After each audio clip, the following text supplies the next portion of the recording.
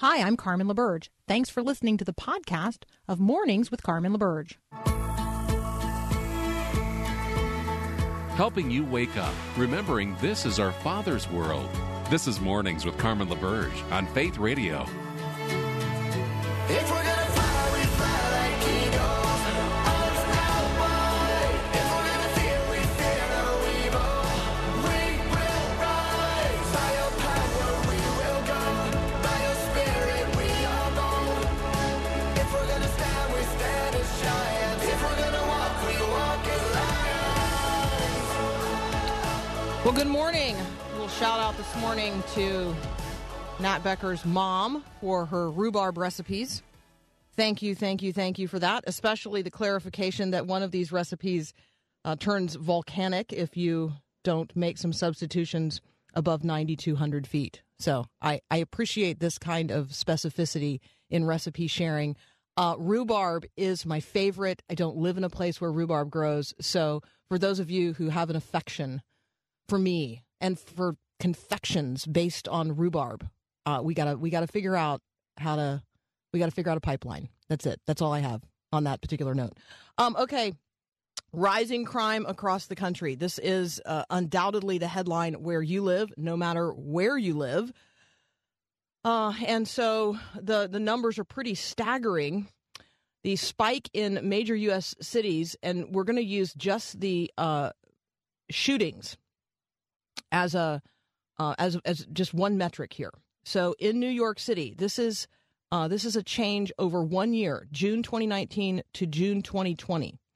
Shootings have spiked in New York City 166%. In Chicago, 76%, which, let's remember, Chicago is already just a horrendous a city for gun violence. Atlanta, 124%. Now, again, that's a 1 year increase, 1 year percentage change from June 2019 to June 2020. 124% more shootings in Atlanta than 1 year ago. In Los Angeles, up 33%. You can research where your own city falls on this list. This reporting is nationwide and available in a number of places. I actually pulled it this morning off MSNBC. Rising crime across the country is something worthy of our attention because crime has a relationship to crime fighters. And it's important that we recognize the relationship between the ways in which our police officers are being treated, maligned, most often, because of the failure of a few among them to act in a way that, to behave in a way that genuinely protected the rights of all or protects the rights of all. We have a real problem in our country. And so just yesterday, a protester assaulted a group of New York City police officers, NYPD cops, including the highest-ranking uniformed member of the department. It happened in broad daylight. It happened during demonstrations on the Brooklyn Bridge. And there is footage of the attack. Who is going to respond to this if the police aren't allowed to respond to people violently protesting? And so when you begin coupling defunding the police with conversations about the ways in which our justice needs to be meted out in a way that is indeed fair to all, you arrive at the place where you have lawless, at least pockets in cities. Maybe not entirely lawless cities, but you certainly have lawless places within cities. The mayor of Portland is still rejecting federal help after weeks of violence in that city. In Berkeley, California, the city council has set the goal of cutting the police budget by 50%, plans to replace all police officers with civilian workers in everything related to traffic stops, traffic accidents. I mean, just let your imagination work there for just a moment, and then really consider whether or not you want to be in traffic in any way, shape, or form in or around Berkeley, California. Like, right? So it's going to change the way we think about where we travel, where we work, how we move about, if indeed the risk in all of these cities is rising so rapidly with no plan for how to curtail it. And why is that? Because people are criminals. Like this is total depravity operating in lawlessness. And so for those of us who are Christians, we actually understand the storyline here.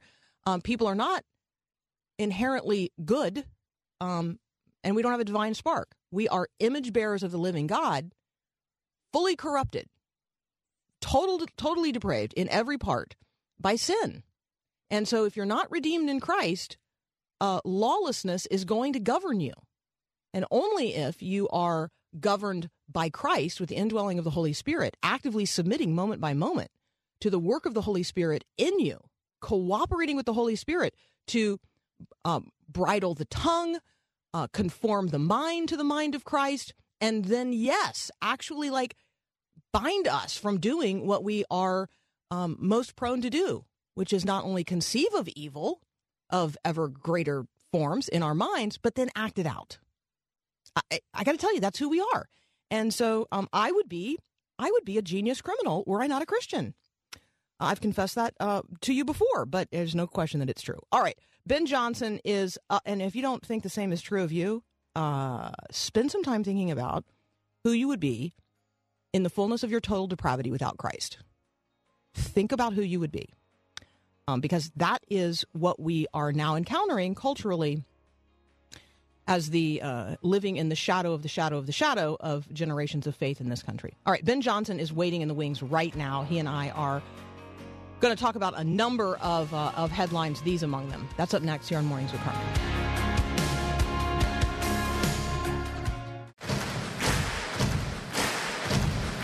This is my right, a right given by God to live a free life, to live in freedom. Okay, Ben Johnson and I have a number of things to talk about, but I have just learned that his wife is a rhubarb fan as well, and so I'm going to start off with an appeal for a recipe. You've got it. Primarily, it's frozen section, but she does make her own fresh as well when she can get it. My mouth is watering. All right, I'm going to need some rhubarb. Okay, let's start where I left off, which is these efforts across the country to defund the police, and not only just the natural outcome of that, but these leaders in these cities who are actually condoning crime. And you're right. Not only is defunding the police part of the agenda, but then you always have the next ideological step. So, Nancy Pelosi, when she was asked about these riots, she said, people will do what they do. And Alexandria Ocasio-Cortez said that these were poor people simply looking for bread, but arson doesn't bring you bread. That's not how these things come about. But the idea of overlooking this kind of crime or justifying this kind of crime actually has a long ideological pedigree. That people genuinely believe this is a kind of a form of speech, and on the other hand, they believe that speech they don't agree with is actually violence. You're seeing this strange juxtaposition of speech and violence taking place. So there was a big debate about whether it was okay to punch Richard Spencer, the racialist, unfortunate individual who runs several right-wing, alt-right websites, very racist in his orientation, because he says things that they don't like. But at the same time, you see this idea that it's okay to express yourself through violence. There were several op-eds in the New York Times, USA Today, and other places saying that, in fact, it was wrong to call what was happening here violence because it only targeted property, allegedly. Matter of fact, the United Nations even sent out a tweet, which it later deleted, saying that it was concerned about Antifa being described as domestic terrorists because it, quote, undermines the rights to freedom of expression and peaceful assembly. Peaceful assembly is not the problem. The problem is these sorts of riots, but you have what is purported to be the highest government in the world coming down on the side of people who are destroying things and, in some cases, killing retired police chiefs. So there is this very directed movement to try and disregard other people, to equate their speech with violence and violence with free speech. I want to talk with you about statue toppling. You have a really extraordinary piece. I don't know if it's posted yet. I will check. It is going to be posted at at the IRD, the Institute for Religion and Democracy. Talk with us about the parallels you're drawing, the threads that you're pulling out in this particular piece. Yeah, in the piece that's either up or will be up shortly at the IRD, I go back to C.S. Lewis, which is always a good choice whenever you have the opportunity. In his book, God in the Dock, he reproduces a letter that he wrote to the editor back in the 1940s about the perils of national repentance. When we tear down statues, quite often it's shrouded in this sort of repentance language that we're repenting of our national sins. And that's nothing new. Lewis nailed it back in the 1940s when he said, if we're repenting of a sin we haven't committed, we're actually condemning other people. And that is the most inviting spiritual thing for people like us who are full of pride. It's a way of us comparing ourselves to others and saying we're better than them because of what we do versus what they do. He says, in fact, the greatest movement that we could do now would be to repent of the sins of our own generation, which include several different, include a disrespect for our parents, and also include the sin of obloquy. That's a great C.S. Lewis word, obloquy, which means simply to rail against others in an abusive way.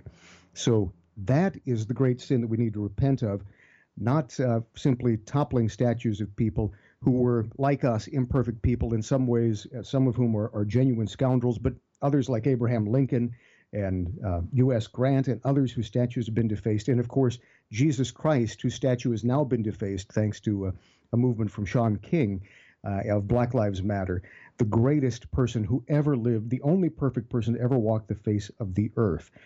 To say that we're somehow better than he is should point us out the real roots of this movement are demonic.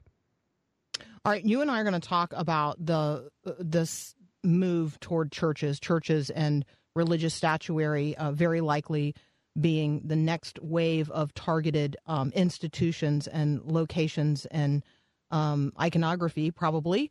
But I want to direct people both to your piece posted at Acton, acton.org, the Archbishop California Church Singing Ban, reminiscent of persecutions in the USSR. You can find that right now posted at acton.org by the Reverend Ben Johnson, who is my guest right now. When we come back, we are going to talk about churches as the next target of Black Lives Matter protesters. That's up next here on Mornings with Carmen.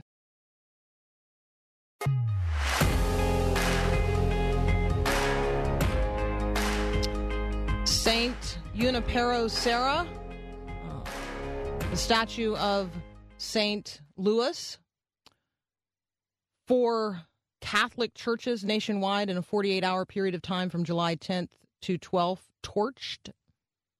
Focus on church institutions, now seemingly the target of those who are ostensibly protesting in the wake of the death of George Floyd's murder in Minneapolis.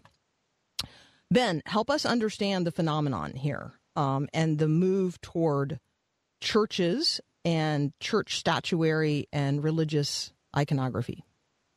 Unfortunately, the message went out last month from Sean King, who is one of the national leaders of Black Lives Matter, very well exposed in the media, saying that we not only have to destroy statues of civic leaders, but we also have to destroy every statue and every image of Jesus that looks too white or European. He says that any statue or image of Jesus that looks white is a form of white supremacy. And, you know, the fact of the matter is you've seen people who take this up immediately within 24 hours. 2 different statues were desecrated in 2 different parts of the world. One of them, by the way, was an image known as the Black Madonna of a very dark-skinned Jesus that had BLM painted on top of it over in a city in the Netherlands where it was erected because of their liberation from the Nazis. But you've seen this intensify over the last few weeks, statues being beheaded, being torched, and you're going to see this continue in part because people don't understand the actual history of iconography. The fact of the matter is, in the oldest living Christian artwork tradition, which is the Byzantine style, that's not how Jesus is depicted. He's not depicted primarily as white. In fact, the saints are usually depicted as gold. The idea is that the Holy Spirit shining through us. As a matter of fact, in my Bible reading this morning, before I was on the study, I happened to come across Matthew 13:43, talking about the heavenly kingdom after the parable of the wheat and the tares. It says, "Then shall the righteous shine forth as the sun in the kingdom of their Father." And that's what the ancient Christian artwork tradition is trying to capture by using gold and generally keeping Middle Eastern Semitic features. The West eventually made this more realistic in their context. But when it had the opportunity later on after the Age of Exploration, it would often incorporate people of different racial backgrounds in order to show the reality, which the Christian Church has always understood, that all people of all tribes, tongues, and nations will worship together at the throne of the Lamb. I have a listener who has texted in while you and I are talking. April has a suspicion that this polarization politically related to allowing rioting to continue, allowing violence to spread, allowing some cities to be, taken over, at least portions of them, actually just allowing the chaos to spread. Her suspicion is that's politically motivated by those who are, currently not in control of the executive branch, but desire to be. And if the roles were reversed, Democrats would be working much more diligently to subdue what is going on across the country. Talk with us about believing the narrative. Like, if you've been saying for a long enough period of time that people are getting progressively better, then how do you deal with real violence and real evil when it emerges in 2020? Yeah, the entire ideology behind this movement is a sort of an inversion of Christianity. The Christian faith says that we're all sinners. We are in need of redemption through Jesus Christ. The Holy Spirit can come and live and transform us, and I must decrease that he can increase. The historical narrative behind progressivism is the idea that we used to be terrible, but on our own, through our own power, we have evolved naturally, intellectually, to a better status than we have ever had before. And therefore, what we do now is a reflection of that progress. Anything that contradicts that deserves to be destroyed. As a matter of fact, there's a New York Times writer for the New York Times Magazine, New York Times best-selling author as well, Carvel Wallace, who elevated violence to a kind of a form of prayer. He said, "A riot is not a tactical decision for political gain. It is a liturgy. It's a spiritual grasping for emotional justice." And so when you really believe the narrative that you're better than your forebears, that we should disregard the fifth commandment to honor our father and mother, at that point, you begin to throw out everything that goes before and to justify the destruction of everything and the recreation of society in year zero. There's no doubt in my mind some politicians are using this for their own gain. If we were seeing mosques desecrated, we'd have a much different federal reaction from some people like Alexandria Ocasio-Cortez. But when you have an ideology, everything serves to reinforce that ideology. So this idea that speech is violence or silence is violence, but violence is just speech, has taken over. And so there's a political component, but the more concerning one to me is the spiritual aspect, the disregard of the fact that we are sinners, and that should inscribe great humility into our hearts and the need for surrender and resignation and to fall down on our face before the throne of our Lord Jesus Christ. Ben Johnson, as always, thank you so much. We're going to encourage people to check out the piece that will be posted today at the IRD. That's the word "the" and then IRD for Institute for Religion and Democracy. So theIRD.org. But Ben's already got a piece posted at Acton, ACTON.org. If you're not reading what Ben is writing, he has the ability to weave together history and theology and contemporary events in a way that will help you better understand what's actually happening in the world around us. And then, yes, bring your particular influence to bear through the freedoms that we enjoy here. So if you want to know what the next right ideological step is versus the next wrong ideological step down any thought path, Ben Johnson's a good guy to follow. He tweets as The Rights Writer. As always, sir, thank you so much. Thank you, and God bless. Likewise. We'll be right back.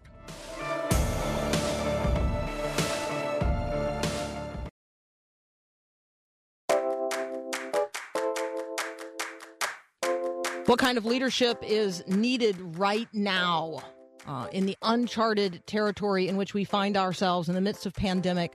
What does adaptive leadership look like? What does transformational leadership look like? What do resilient leaders look like, and how are they formed? That conversation up next with pastor and leadership professor at Fuller, Todd Bolsinger. We'll be right back.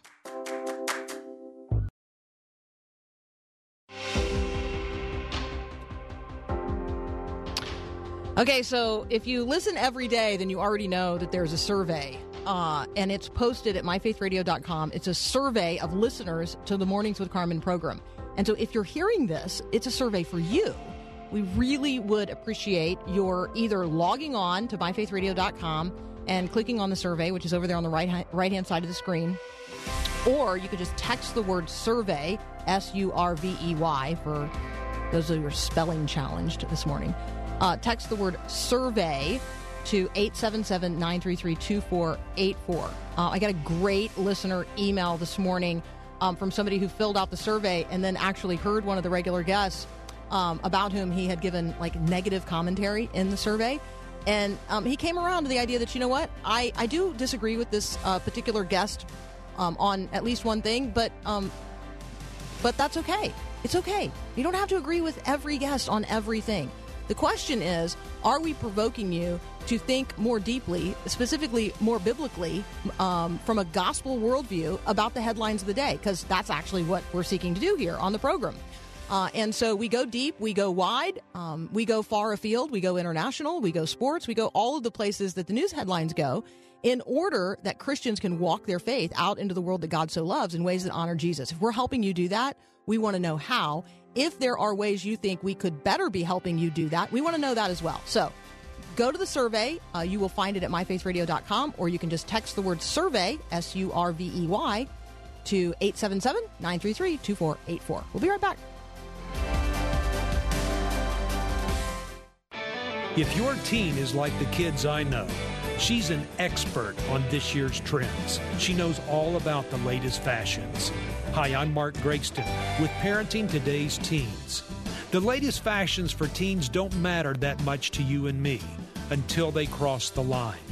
I deal with parents all the time who worry about their daughters' outfits. These parents catalog every piece of clothing and assign strict rules about each one. But part of me just wants to give these girls some clarity. See, I hope you'll draw the line when it comes to modesty for your girl. But when it comes to the latest fashions, don't micromanage. Allow for a little freedom of expression. Let your girl be the expert she desperately wants to be. Looking to make positive changes in your family? Check out the helpful resources from Mark Gregston online at parentingtodaysteens.org.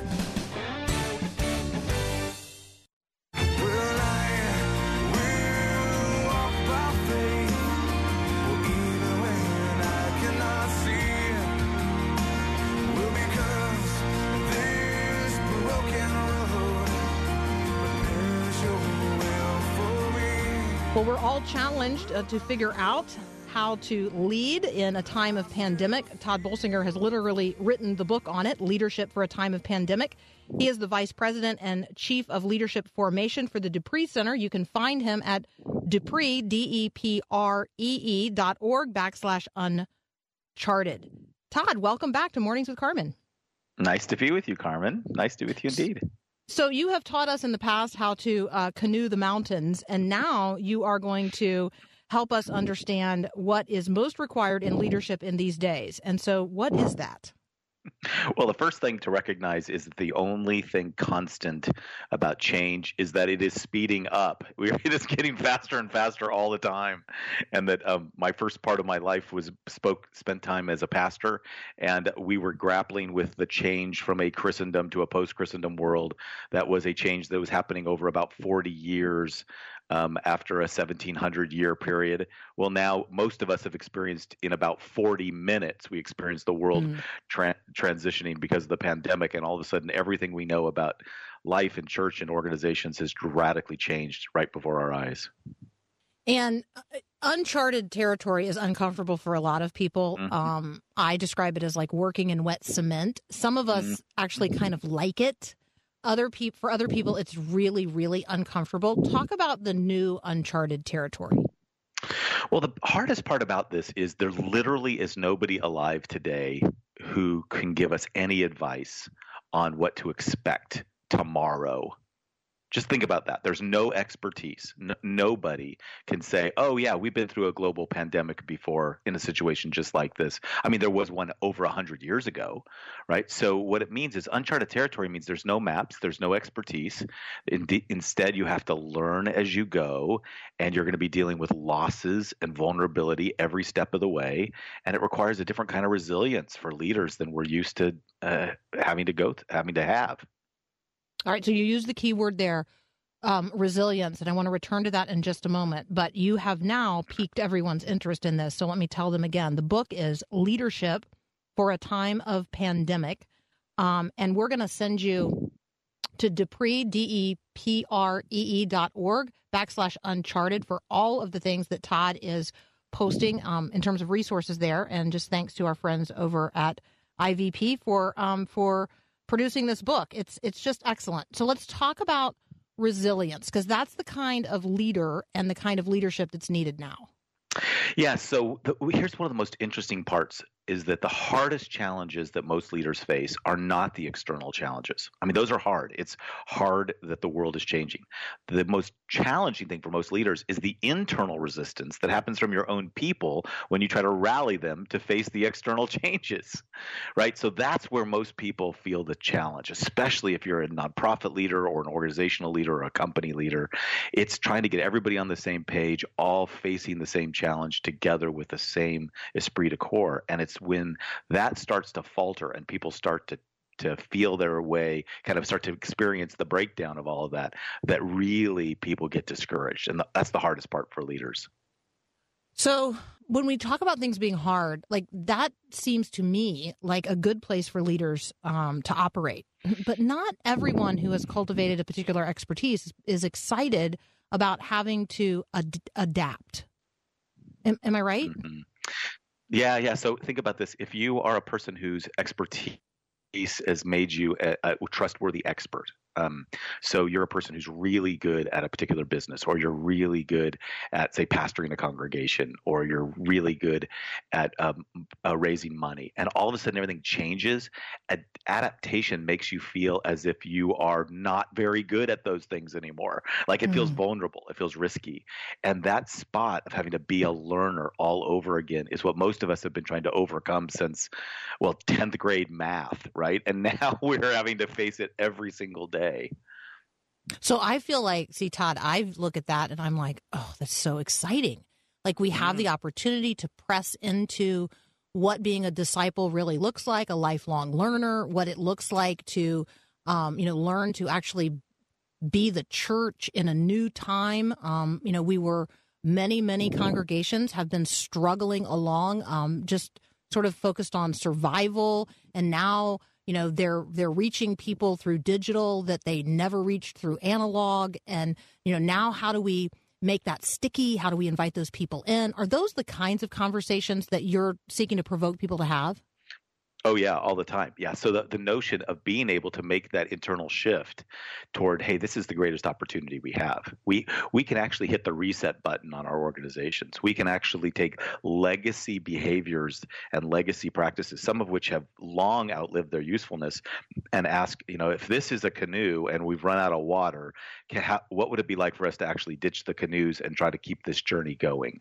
And this is a great moment that is really exciting for lots of folks, but you got to realize that for a whole bunch of others, they're experiencing nothing but losses. They love those canoes. They love those legacy practices. All they want to do is go back to what is familiar. I always say to people, remember, familiar is related to the root word of family. When people are on familiar terrain, they think they're home, even though that home may have been long gone or should have been abandoned a long time ago. All right, I am talking with Todd Bolsinger, among other things. He is the Vice President and Chief of Leadership Formation at Fuller Theological Seminary. You can find him at Depree, DEPREE.org. He He blogs at a site there called Uncharted. We're talking specifically today about his new book, Leadership for a Time of Pandemic, and we'll be right back.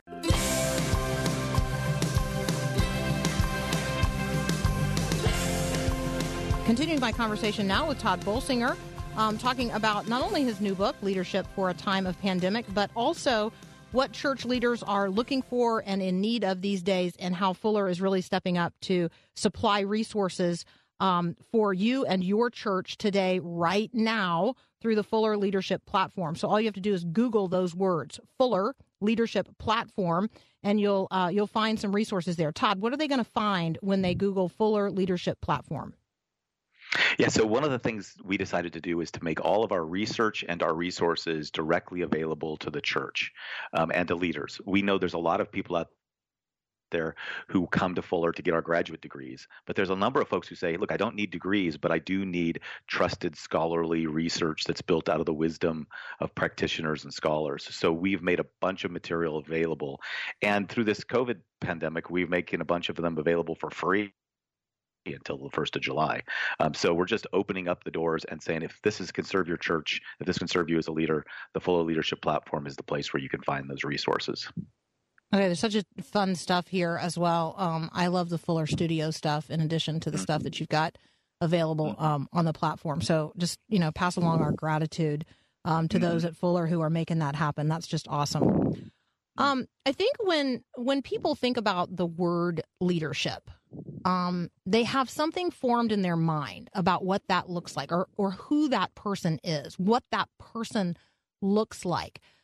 Can you help us break down some of those notions as well? Because I feel like there are people rising into leadership who don't look the part in the way that maybe I traditionally imagine a leader should look, particularly when it comes to Christian nonprofits or pastors. It looks different now than it has looked in the past. Yeah, so the most important thing to remember about leadership is that leadership is a skill. It's a function. It's not a title. It's just because you get vice president or you get a corner office or you get heavy furniture, it doesn't make you a leader. That makes you a person who has a role. Leadership's a skill, and it's basically taking people where they need to go and taking them through the transformation they need to go through to get there. So leadership is always about the way that a people are transformed together to basically accomplish a shared mission.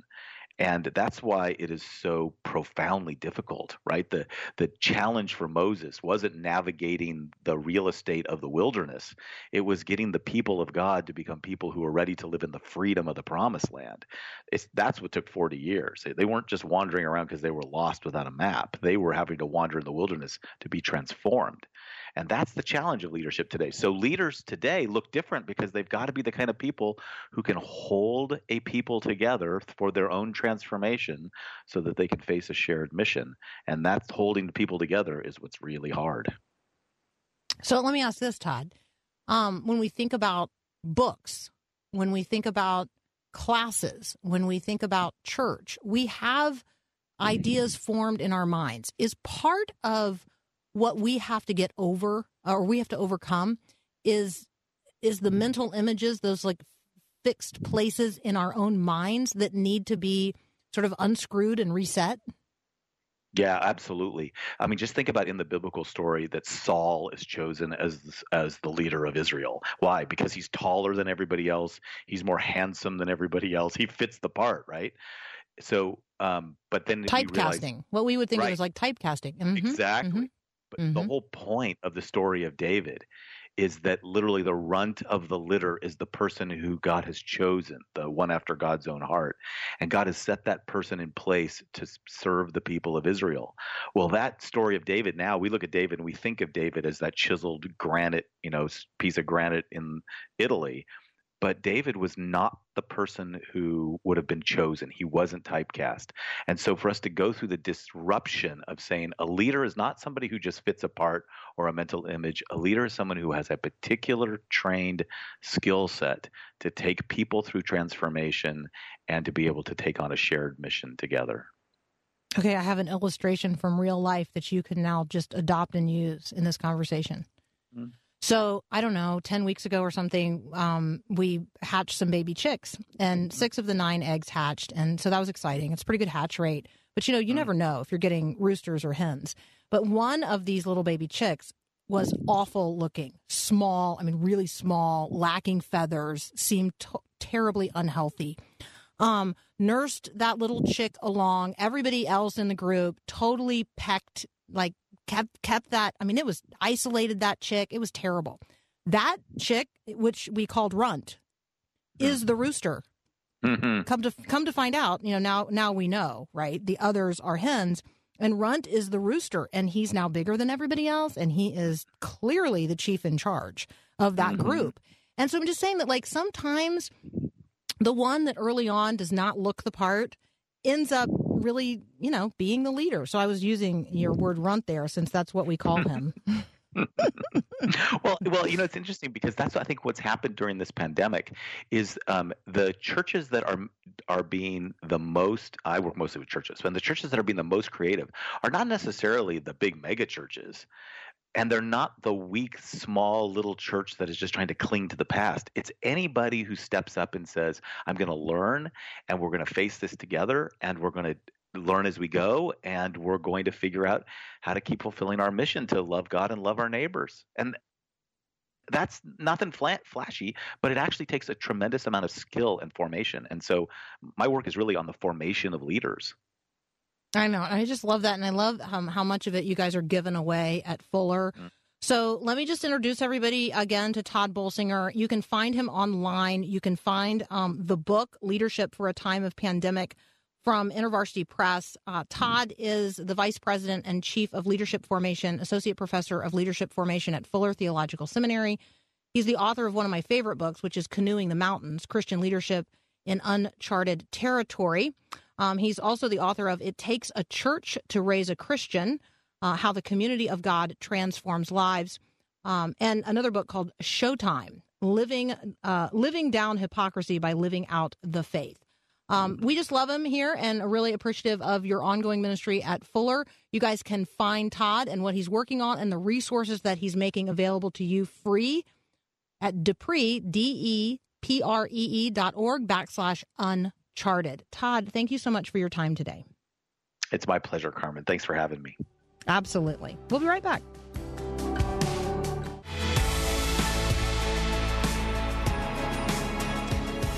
Okay, so you can communicate with me by texting me at 877-933-2484. I'm looking for rhubarb recipes today. What's your favorite rhubarb recipe? If it's too long to put in the text message, you can send it to me via email, carmen@myfaithradio.com. Also appreciate if you would go fill out the survey that is available at myfaithradio.com or by texting the word survey to 877-933-2484. We have a really exciting hour up next. Peter Kapsner will be back with me. And then I've got Rebecca St. James. She has dropped one new single, but tomorrow she drops a new EP, a new album. And that will be exciting because she hasn't released anything for 9 years. So Rebecca St. James up next. Well, at the end of the next hour. This hour's over. We'll see you in the next hour. Okay, so we really weren't quite done with the hour, so I apologize. I'm back. And so we're going to talk for 1 minute and 10 seconds now before the end of the actual hour. Before I get to conversations with Peter Kapsner and Rebecca St. James, I really have rhubarb on the mind. Today is the 75th anniversary of the day that actually a lot of people feared that we were going to blow up the world. And so it's a good day to be thinking about nuclear power, nuclear responsibility. Today is the 75th anniversary of what's known as the Trinity explosion, the world's first nuclear weapons test. And certainly nuclear weapons are conversations that we still have today in relationship to countries like North Korea and Iran. It was about 1 a.m. on July the 16th, 1945, when Robert Oppenheimer met with an Army lieutenant general in a parched landscape in New Mexico and detonated the first nuclear weapon. And so it's worthy of historical attention and conversation today. All right, we got another hour. Thanks for listening to this podcast of Mornings with Carmen LaBerge from Faith Radio.